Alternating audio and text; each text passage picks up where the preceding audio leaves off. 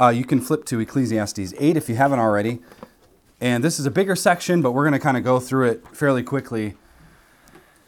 Ecclesiastes 8, and then we will kind of go through chapter 9, verse 10. So we're calling this message, Cheerful Hearts, Neglected Justice. Let's pray, and then we'll work through the Bible. Our Father and God, we pray as we look to your word that your Holy Spirit would guide us and challenge us and sustain us for the task that's before us. Would you open our eyes and ears and our hearts in Christ's name? Amen. So we've been journeying through, this is, I believe, week 7 of Ecclesiastes. We've been walking through the book, and we just like to, sometimes we do topical sermons, but we kind of go back and forth and we work through books of the Bible. And of particular interest is Ecclesiastes. It's been something that I've taught before. We went through it 6 years ago when I was pastoring in Michigan, and I kind of wanted to revisit it and redo it, if you will. And so here we are in chapter 8. And basically this section, just to give you a quick overview, explores the terrain of power and authority as it centers around a civil magistrate. It's an interesting passage here just for the few sections, or the few verses of chapter 8. He basically says that even the king must face the grim realities of work, and more so the king's servant. He's going to illustrate for us this king's servant in the chambers in the court of the king. So there is to be wisdom in our strategies and in tactics as well as it pertains to righting various wrongs. There's a way to right a wrong that's right, and then there's a way to try to right a wrong that's wrong. And that's going to be our main focus. So the preacher, he gives us advice about how to deal with the magistrate, but he departs very quickly from that example to draw out a larger issue, namely how to have a cheerful heart when justice is neglected. You ever lamented, why do bad things happen to good people? Well, we're going to discuss that. So the injustices of life causes him to reflect on the larger enigmas and puzzles of life, and this ends in the ultimate certainty of death. And he says, basically, faith is the only remedy. The only way out of this is faith. Faith in Christ, so that's where we're going to go today. Look at verse 1. And I'm going to read some, make some comments, and then we'll pull out some application toward the end. Ecclesiastes 8, verse 1. Who is like the wise man, and who knows the interpretation of a matter? A man's wisdom illumines him and causes his face to beam. The king's advisor is in view here, and he says that causes his stern face to beam, which is interesting. The king's advisors here, this person assists kings in matters of jurisprudence and basically general governorship of the kingdom. He's the advisor, his closest confidant, somebody he looks to. And it's assumed that wisdom, that this guy is going to be wise. And no king's going to hire a fool that he knows is a fool to advise him on matters. No one does that. But he's trusting this guy has wisdom, and that his face, of course, is full of wisdom. It beams. It's a countenance of a man. Proverbs 15:13 says, a joyful heart makes a cheerful face, but when the heart is sad, the spirit is broken. So, somebody walks in the door, why the long face? Well, usually what's on the face is what's going on in the heart. That's kind of how it works. Look at verse 2. I say, keep the command of the king because of the oath before God. Now, advisors to the king ought to remember that there is an oath-bound nature to the civil magistrate, and that God has indeed established the civil sphere for the punishment of evil and for the rewarding of good. That's Romans 13, the first few verses. So if pagan governments are going to be toppled, they must be undermined by faithful, judicious men who fear God all the way through. We have to be in fear of God long before anything. And he asks the question, or he says rather in response, keep the command of the king. There is an oath there. I remember Solomon's writing, and he was a very wise king. Verse 3, do not be in a hurry to leave him. He's telling the advisor, do not be in a hurry to leave. Do not join in evil matter, for he will do whatever he pleases.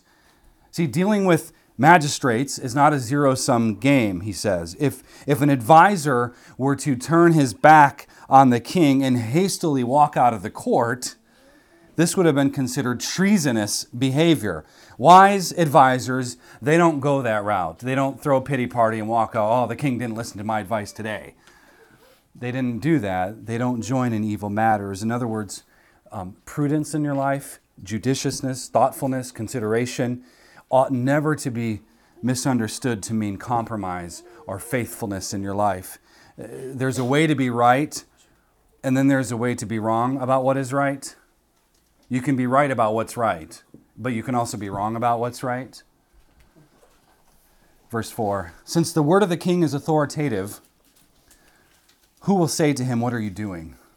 It's an interesting passage. It's sort of an odd section of Scripture because it doesn't feel like it fits chapter 7, but then it kind of shifts his mindset a little bit in the rest of chapter 8.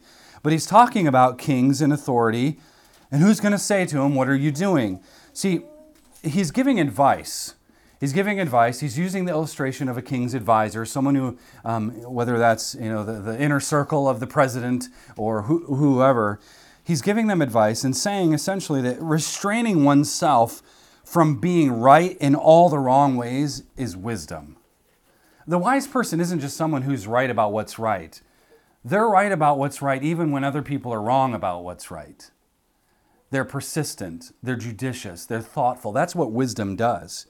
See, impulsive emotionalism requires a restraint from all the temptations of rash sensationalism. Think of the news headlines. If that's not sensationalism, I don't know what is. Okay? Restraining yourself from all of that is wisdom. Verse 5 and 6. He who keeps a royal command experiences no trouble, for a wise heart knows the proper time and procedure. For there is a proper time and procedure for every delight, though a man's trouble is heavy upon him. See, even when things are entirely insufferable, you have to exhibit patience, right? And who among us does that perfectly? Verse 7 and 8. If no one knows what will happen, who can tell him when it will happen? No man has authority to restrain the wind with the wind or authority over the day of death. And there is no discharge in the time of war, and evil will not deliver those who practice it. In other words, we should not be so arrogant to assume that our vanity-stricken condition of being a vapor is somehow inherently prioritized over against the king's same vanity-stricken condition. Some of you haven't been here for this series, but the whole premise of Ecclesiastes is life it's vanity, it's repetitious. And that's not something we're to bemoan. We're supposed to embrace it. We're supposed to actually enjoy the fact that the grass does grow and you have to wash the dishes again. And it's this repetitious cycle. You have to put gas in the car. You have to pursue diaper changing, some of us more often than others. But we have these things in front of us to do, and it is vanity, and it's repetitious, and it seems totally monotonous, and it seems pointless. And some people have a view of life where everything is pointless. It doesn't matter, so I'll just do whatever I want. But Solomon says, no. God enjoys watching the sun go up and down. God enjoys watching the grass grow. God enjoys, thankfully it's coming soon, the leaves budding, right? God enjoys that every single year. So you should enjoy it. That's the premise. So don't assume, though, in your arrogance, that somehow your life is more important than the next. We're all made in the image of God. So no one can tell what's going to happen, he says in verse 7. No man has that type of authority. None of you in this room has authority over your own date of death. You don't know when it's going to happen. It's not yours to control. So none of us can do that. None of us are sovereign over those things. Like soldiers in war, we cannot discharge ourselves. And evil, once you're sucked into it, will never let go. It doesn't like to let go of you. In other words, to just say it differently, when bullets are flying, no one is thinking about a furlough. You're in this world. You're in this fight against evil. And you can't just discharge yourself. You can't just run away from it. Even in death, you cannot escape the living God. Verse 9. All this I have seen and applied my mind to every deed that has been done under the sun, wherein a man has exercised authority over another man to his hurt. So now he's kind of applying this issue of the magistrate and the court and now justice as it pertains to the land. In light of this aforementioned case study of the king, and his advisor, it is true, evil does run rampant. It does run rampant. And poor legislation does come out of the moral poverty that can be a Congress that's in rebellion against God. Authority, if not wielded properly, can hurt innocent people. Okay? You may or not know about this, and I'm still learning about the facts. There was a young man who was shot in his home by police at 4:30 a.m. That's injustice. Okay? While he was sleeping. When you look at these things that go around us in the world, how do we respond? Well, there's authority in the world that hurts other people. So there's a way to have authority, and then there's a way to not have authority. But he keeps going. Look at verse 10. So then I have seen the wicked buried, those who used to go in and out from the holy place, and they are soon forgotten in the city where they did thus. This too is futility. The holy place, you should know, is the judgment seat of the magistrate. Those who do evil are sometimes lauded during their ostentatious burials. Wickedness is praised, and then it's forgotten. All right? How many of you think deeply about Joseph Stalin, day in and day out? Not really. Not that we should ultimately forget the atrocities of communism, but none of us need to, navel gaze ourselves to death with that fact. Let me apply this. There are people, for example, when I go to Zambia and I have to deal with this, there are people that think the socialist Robert Mugabe was good for Zimbabwe. And he died last year. And when I was in Zambia, a lot of that was going on, and people, celebrated this political leader who was a socialist, who perpetuated a lot of injustice, he debased the currency. There was all these issues. So he says, don't go that route. They're going to have a great funeral. But people will quickly forget about what actually happens. See, injustice in the seats of power is absolutely oppression, as we'll see shortly. Verse 11. Because the sentence against an evil deed is not executed quickly, therefore the hearts of the sons of men among them are given fully to do evil. Now, in biblical law, when you study Deuteronomy and Exodus and places, in biblical law, a swift trial with witnesses and due process is a mark of justice. And Jesus got none of that. It was a court trial at night, which was illegal. They wanted to keep it quiet. There's a reason that trials are to be public, and juries are a biblical concept too, being exonerated by your peers if injustice has occurred, and so on and so forth. But when real evil is really extinguished, when we think about biblical law, murderers and rapists and kidnappers and traffickers given the death penalty, when a sentence is given quickly, for example, evil is put on a short leash. When injustice is given a long rope, it will turn that wiggle room into a noose to hang other people. That's what it does. That's what he's saying. The point of capital punishment, for example, in Scripture is to make future participants think twice about their lack of self-control. It's meant to be a governor on mankind's inability to always govern himself correctly. When a sentence is not done quickly, more evil perpetuates. Without the internal governance of the Holy Spirit, fallen men will be more apt to do more evil. Couple that lack of internal governance by the Holy Spirit with a lack of external governance, and you have evil upon evil. You have a recipe for disaster. Look at verses 12 and 13. He continues, although a sinner does evil 100 times and may lengthen his life, still I know that it will be well for those who fear God, who fear him openly. But it will not be well for the evil man, and he will not lengthen his days like a shadow, because he does not fear God. In other words, just because an evil man lives to be 100 doesn't mean he's done well. That happens. The difference, of course, is always ethical and eternal, not numerical and temporal. I'll say that again. The difference is ethical and eternal, not numerical and temporal. It will be well for those who fear God, he says. Why? Because God gives the righteousness. God saves. Christ saves. His blood covers us. But it will not be well for those who don't fear God for this very same reason. Because Christ saves. Because Christ gives us his righteousness. It's the same issue. God gives us the righteousness, and that should either put fear in the hearts of believers or fear in the hearts of unbelievers. Verse 14, there is futility which is done on the earth, that is, there are righteous men to whom it happens according to the deeds of the wicked. On the other hand, there are evil men to whom it happens according to the deeds of the righteous. I say that this too is futility. Here's your passage you always wanted to know. Why do bad things happen to good people? See, one problem that stands out as he surveys the terrain of authority and power and injustice and all this is that it's a true enigma. It's puzzling. But it's the fact that sometimes it is the righteous who suffer the consequence of evil, while sometimes the evil suffer the consequence of the righteous. You might think, why does a man like Bill Gates, who doesn't love Jesus, he's a billionaire, and he's now interested in medical vaccination, and he's delving in that, wants everybody to have all these drugs injected into them and all this stuff. Why does a man like that get to have all the money, right? We could go the route of covetousness or have malice towards him or what have you.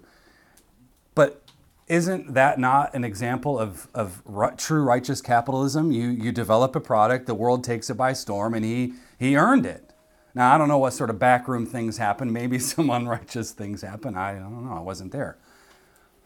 But you might look at the world and think, why is this the case? Why is it sometimes that the righteous suffer the consequence of evil?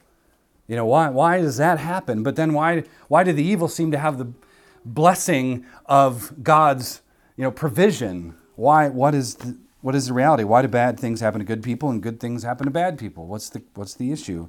Well, he says it's vanity. It's a fact that perplexes us. We don't understand. Who can know the mind of God?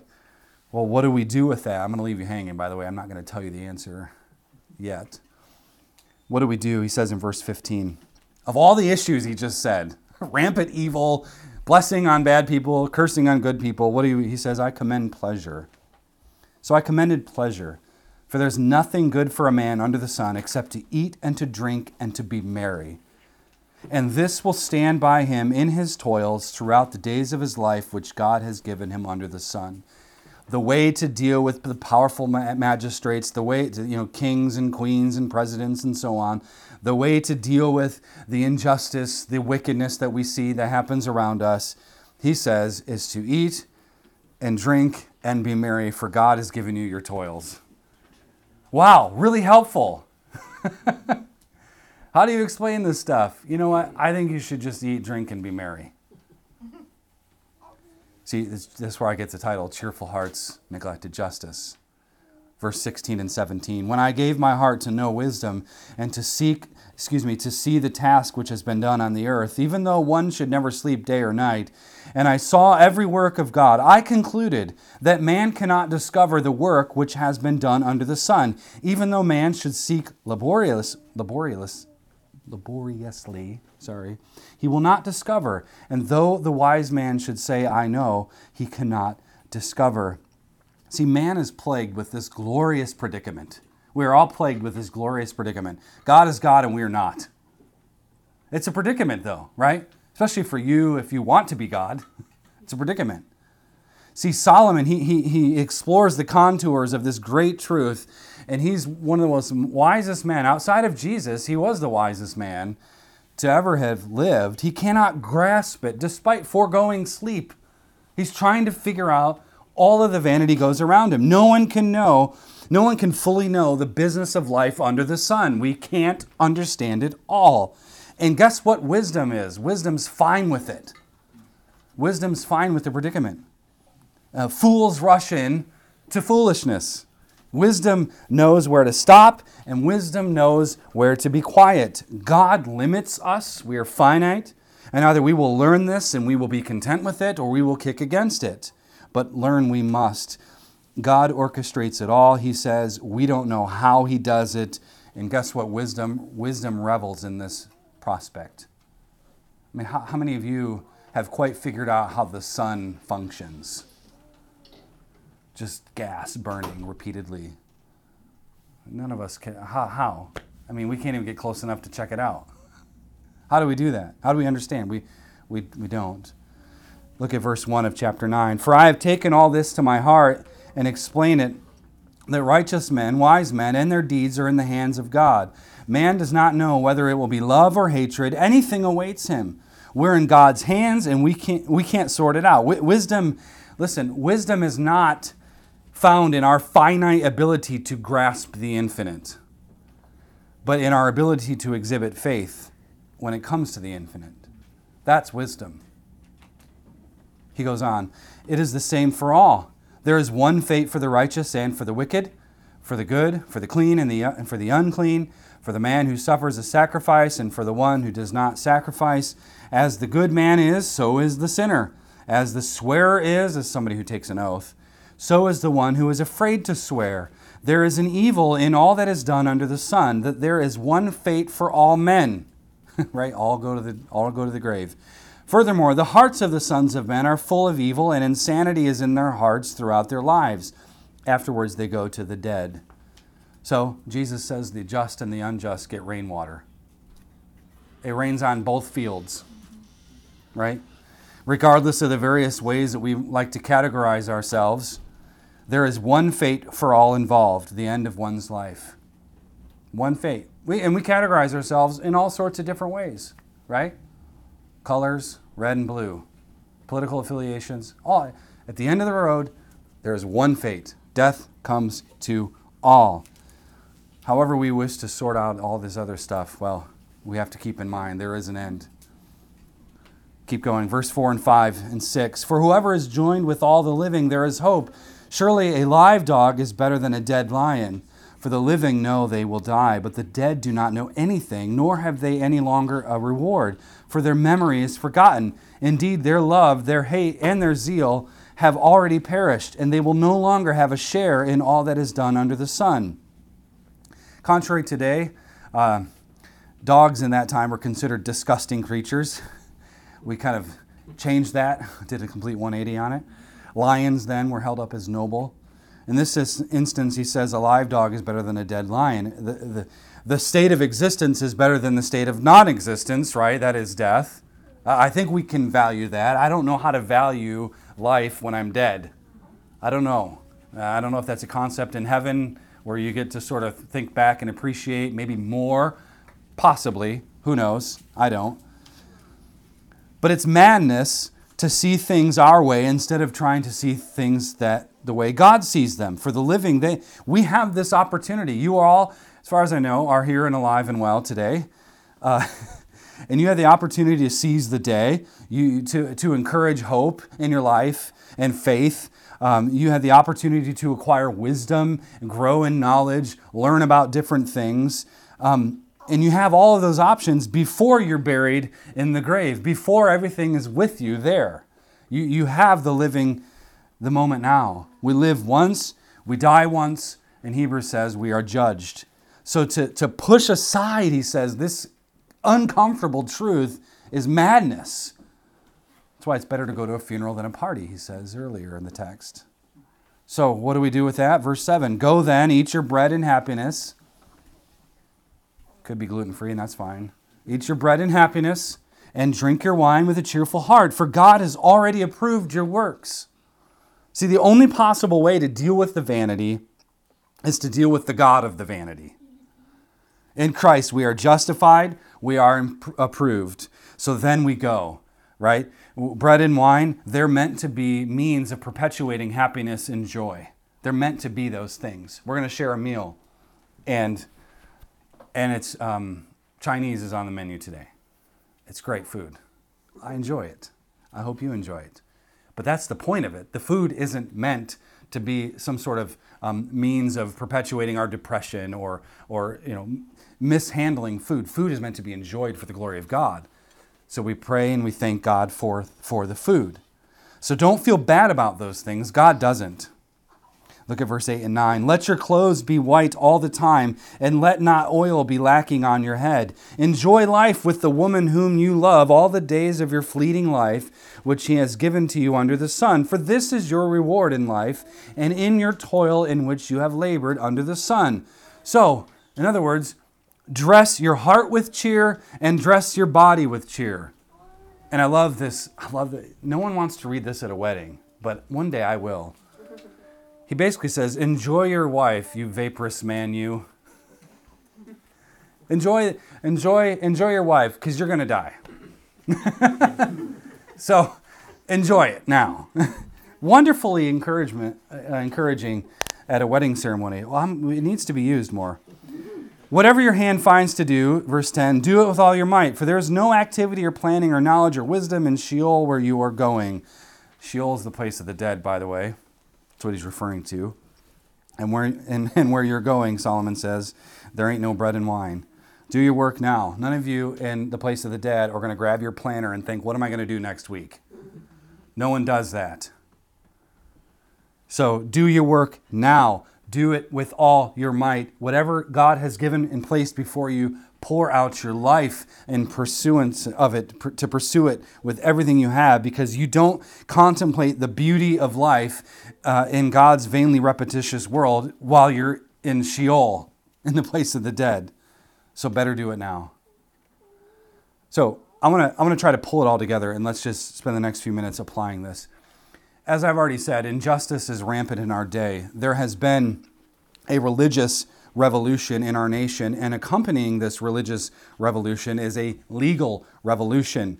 We have a swelling financial problem, an ever-increasing government encroaching problem, and the burgeoning tyranny we see going on shows no signs of letting up. Case in point, Virginia as of late, with medical mandates, loss of medical freedom, encroachment now for those on the homeschooling train like we are, being concerned about those things, the right to defend ourselves, etc., etc. There is a growing issue. We think, by and large, that we can legislate ourselves into more freedom, right? Because we think we're rather clever. There ought to be a law. Well, my position is for every law, there should be 5 that go away. See, couple this with mass hysteria over a virus that can be, in my estimation, defeated with proper nutrition. You couple all this and you kind of throw it into a blender. It's inexorable foolishness. It's nonstop foolishness. See, the difficulty as I see it lies in the fact that we are, by and large, I think, trying to solve the problem and fix the problem by dumping more of the same in it. We think we can drain the swamp of tyranny by dumping more tyranny into it. That's the logic. Perhaps if the label on the, nuclear waste package was different, maybe that'll work. We think we can repair the drywall with a sledgehammer. We think we can fix the car by removing the wheels. We don't have the wisdom of God. See, our collective creative juices are all foolish, half-hearted attempts at escaping from the reality that is our God-given existence.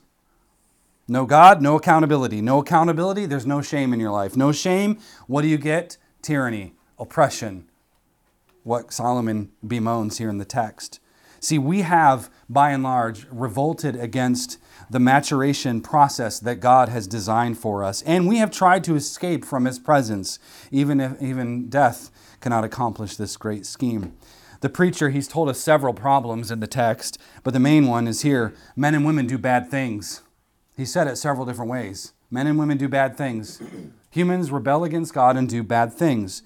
Some exercise authority in unrighteous ways, causing hurt, verse 9. Some respond to this hurt by sinning in their response to it. Another problem is people praise leaders whose lives were marked by perpetuating injustice, verse 10. On top of this, punishment for crime is neglected, which in turn allows for men and women to push the boundaries of evil. When there's no healthy fear of the vengeance of the civil magistrate, evil goes on unabated. That's verse 11. He keeps going. To make matters worse, there seems to be no end in sight for this predicament of injustice. Good men have bad things happen to them. Evil men get rewarded. Verse 14. What should our response be to this apparent problem? Do we bring God into question? Do we assume He is unconcerned or worse, indifferent? The answer, which I think comes as a surprise, is much simpler than trying to philosophize yourself out of this conundrum. The preacher, he rules out any attempt at trying to sovereignly judge the sovereign one. Can't do it. Who knows the mind of God? Who can be his counselors? The scripture is replete with these types of things. So he rules that out. You can't understand the mind of God, so figure out a way to enjoy the mind of God. That's what he's saying. That's the answer. The solution is faith. It's trust. Trust in God. See, he commends pleasure to us. Eat, drink, and be merry, for tomorrow we might die. But guess what? We might not. We might not. And this too, he says, is vanity. Again, our task, our job as people made and renewed in Christ, right, is to fight for joy in the midst of the vanity. Both the certain vanity. Some of you are like, man, tomorrow's Monday and I hate Mondays. You got to face it. And you can face it today if you want. That's a gift from God. Or you have to figure out a way to fight for joy in the midst of the uncertain vanity, the things we don't know that's going to happen tomorrow. The car accident that totals your car. No one wakes up and thinks that's going to happen. You have to do it now. You have to be judicious now. You have to have wisdom now. Don't wait. Don't push it off. Do it today. See, Ecclesiastes is not a book that gives you permission to live a life of woeful complaint. He's not saying that's the answer. The answer is not you just complain louder, maybe God will hear you. It's not an invitation to depression, nor is it an invitation for you to be a whiner. The vanity, remember the car, everyone gets a car. Everyone gets a car, but only the Christian who's regenerate gets the keys to the car. And we get to enjoy the car, drive the car, see the wonderful air conditioning unit it has in the middle of, Virginia heat. We get to enjoy that. But if you don't have the keys, you don't know how it works. You don't know what it's going to look like. The vanity is God's gift, but God gives us the gift and he gives us the enjoyment of the gift. It's even better than that. You and I can't discover the work which has been done under the sun, so enjoy the work. Don't philosophize whether or not the work exists. In short, we should fear the King, which means we must fear Jesus long before we fear the CDC. We were made upright, but we seek out many devices. The hearts of the sons of men are full of evil and insanity, but they too die. So what do? Go, eat your bread in happiness, and drink your wine with a cheerful heart. Verse 7. Enjoy your marriage. Verse 9. Find your calling and do it. Verse 10. See, the point I believe Koheleth, that's the preacher, what he's making, I think, and it's the same point he's made throughout the book, is that man is fearfully and wonderfully made, and even though man's sinful condition is absolutely an ever-present reality, we are called to fight against the condition and its ugly fruits with a God-glorifying enjoyment that sits deep within the hearts of men.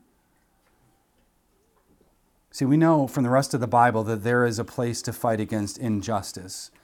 The systemic racism and things that can be perpetuated, the slaughter of our preborn neighbors, which goes on completely unabated, the tyranny of the state who thinks that it's God, and so on. We see it around us, and we can approach it as Christians in a variety of ways. The Great Commission is ours to fulfill, right? Jesus sent us to disciple the nations, to teach them to obey his word. That's our task. That's our job. And he promises to be with us, no doubt, but it's still our calling. It's our task. It's our job.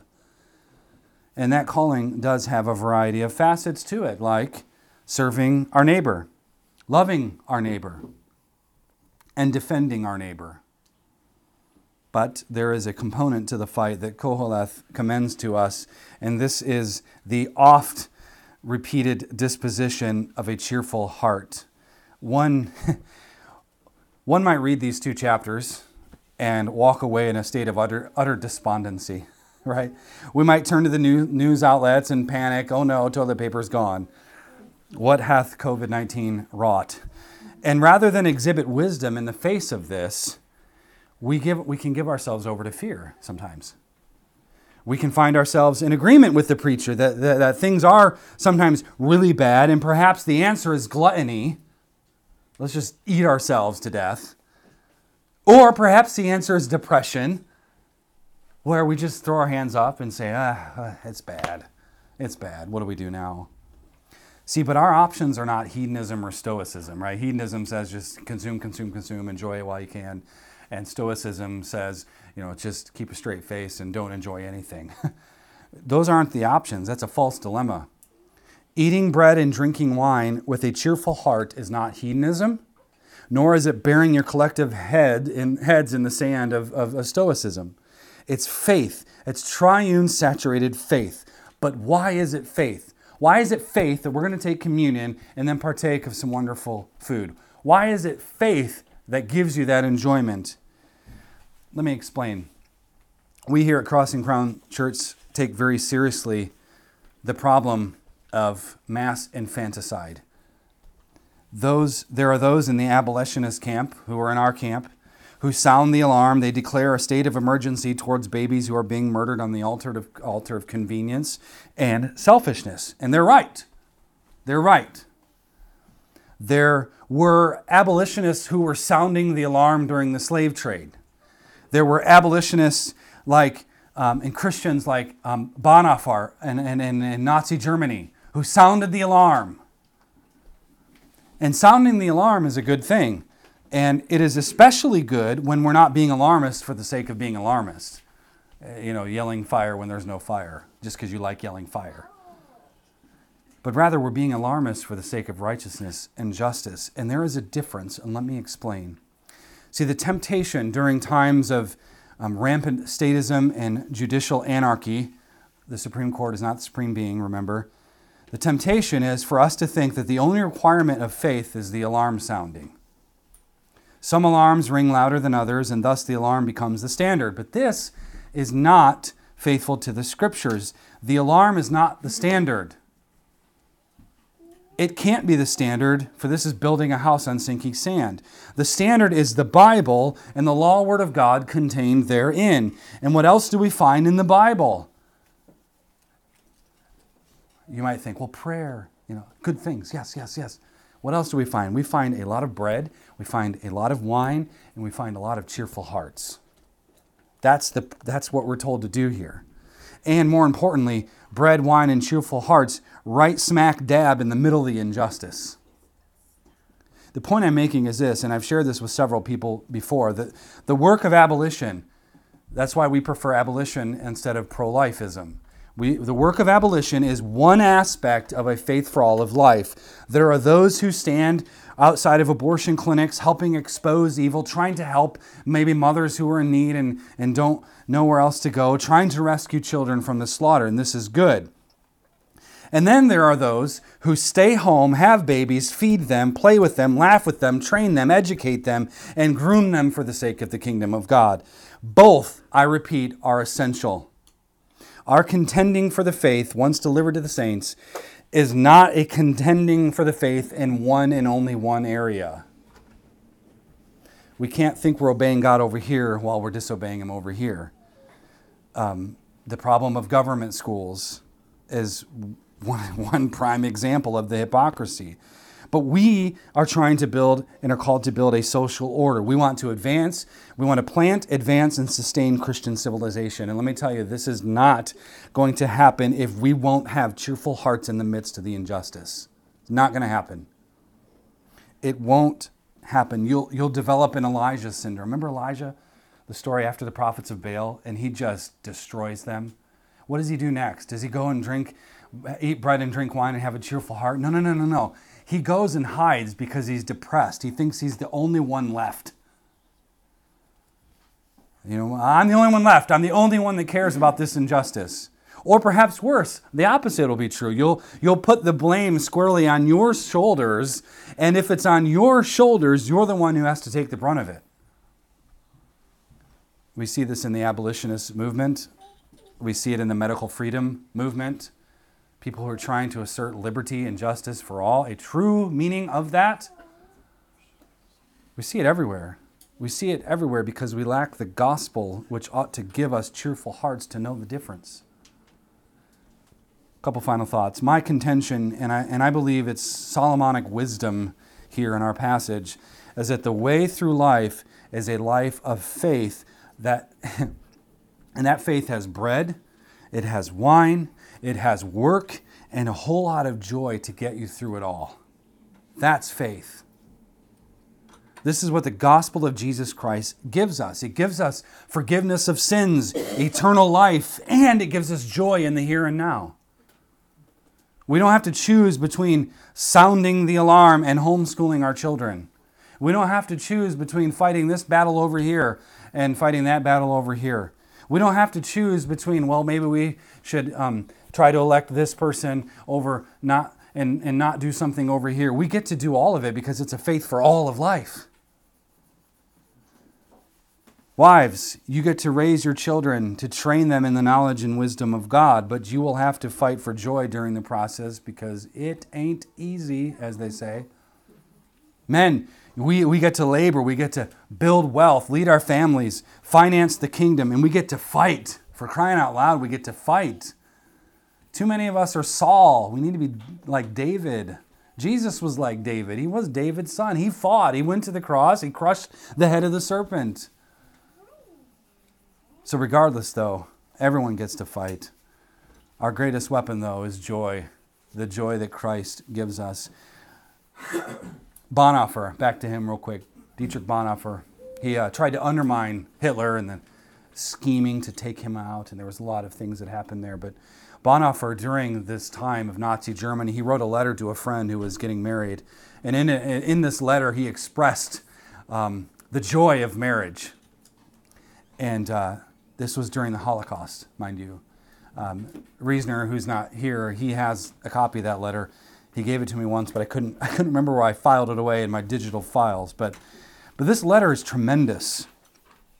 In the middle of all this injustice, Jews being taken to the concentration camps, he writes this letter, and he expresses joy and happiness for his friend who's getting married.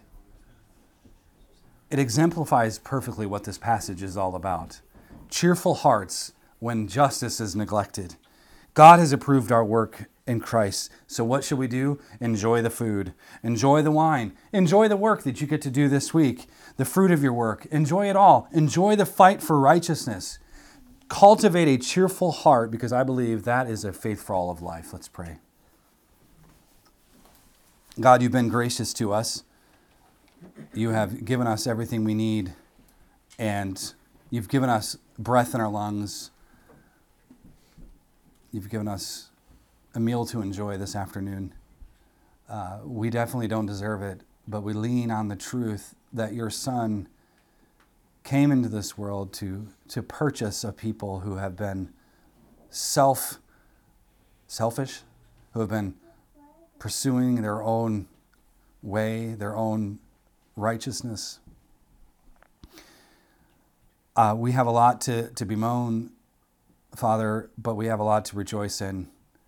So we pray for strength for your church, that the church of Jesus Christ would wake up out of her slumber to fight, to be godly fighters, waging warfare against humanism and the evil that has been perpetrated on innocent people.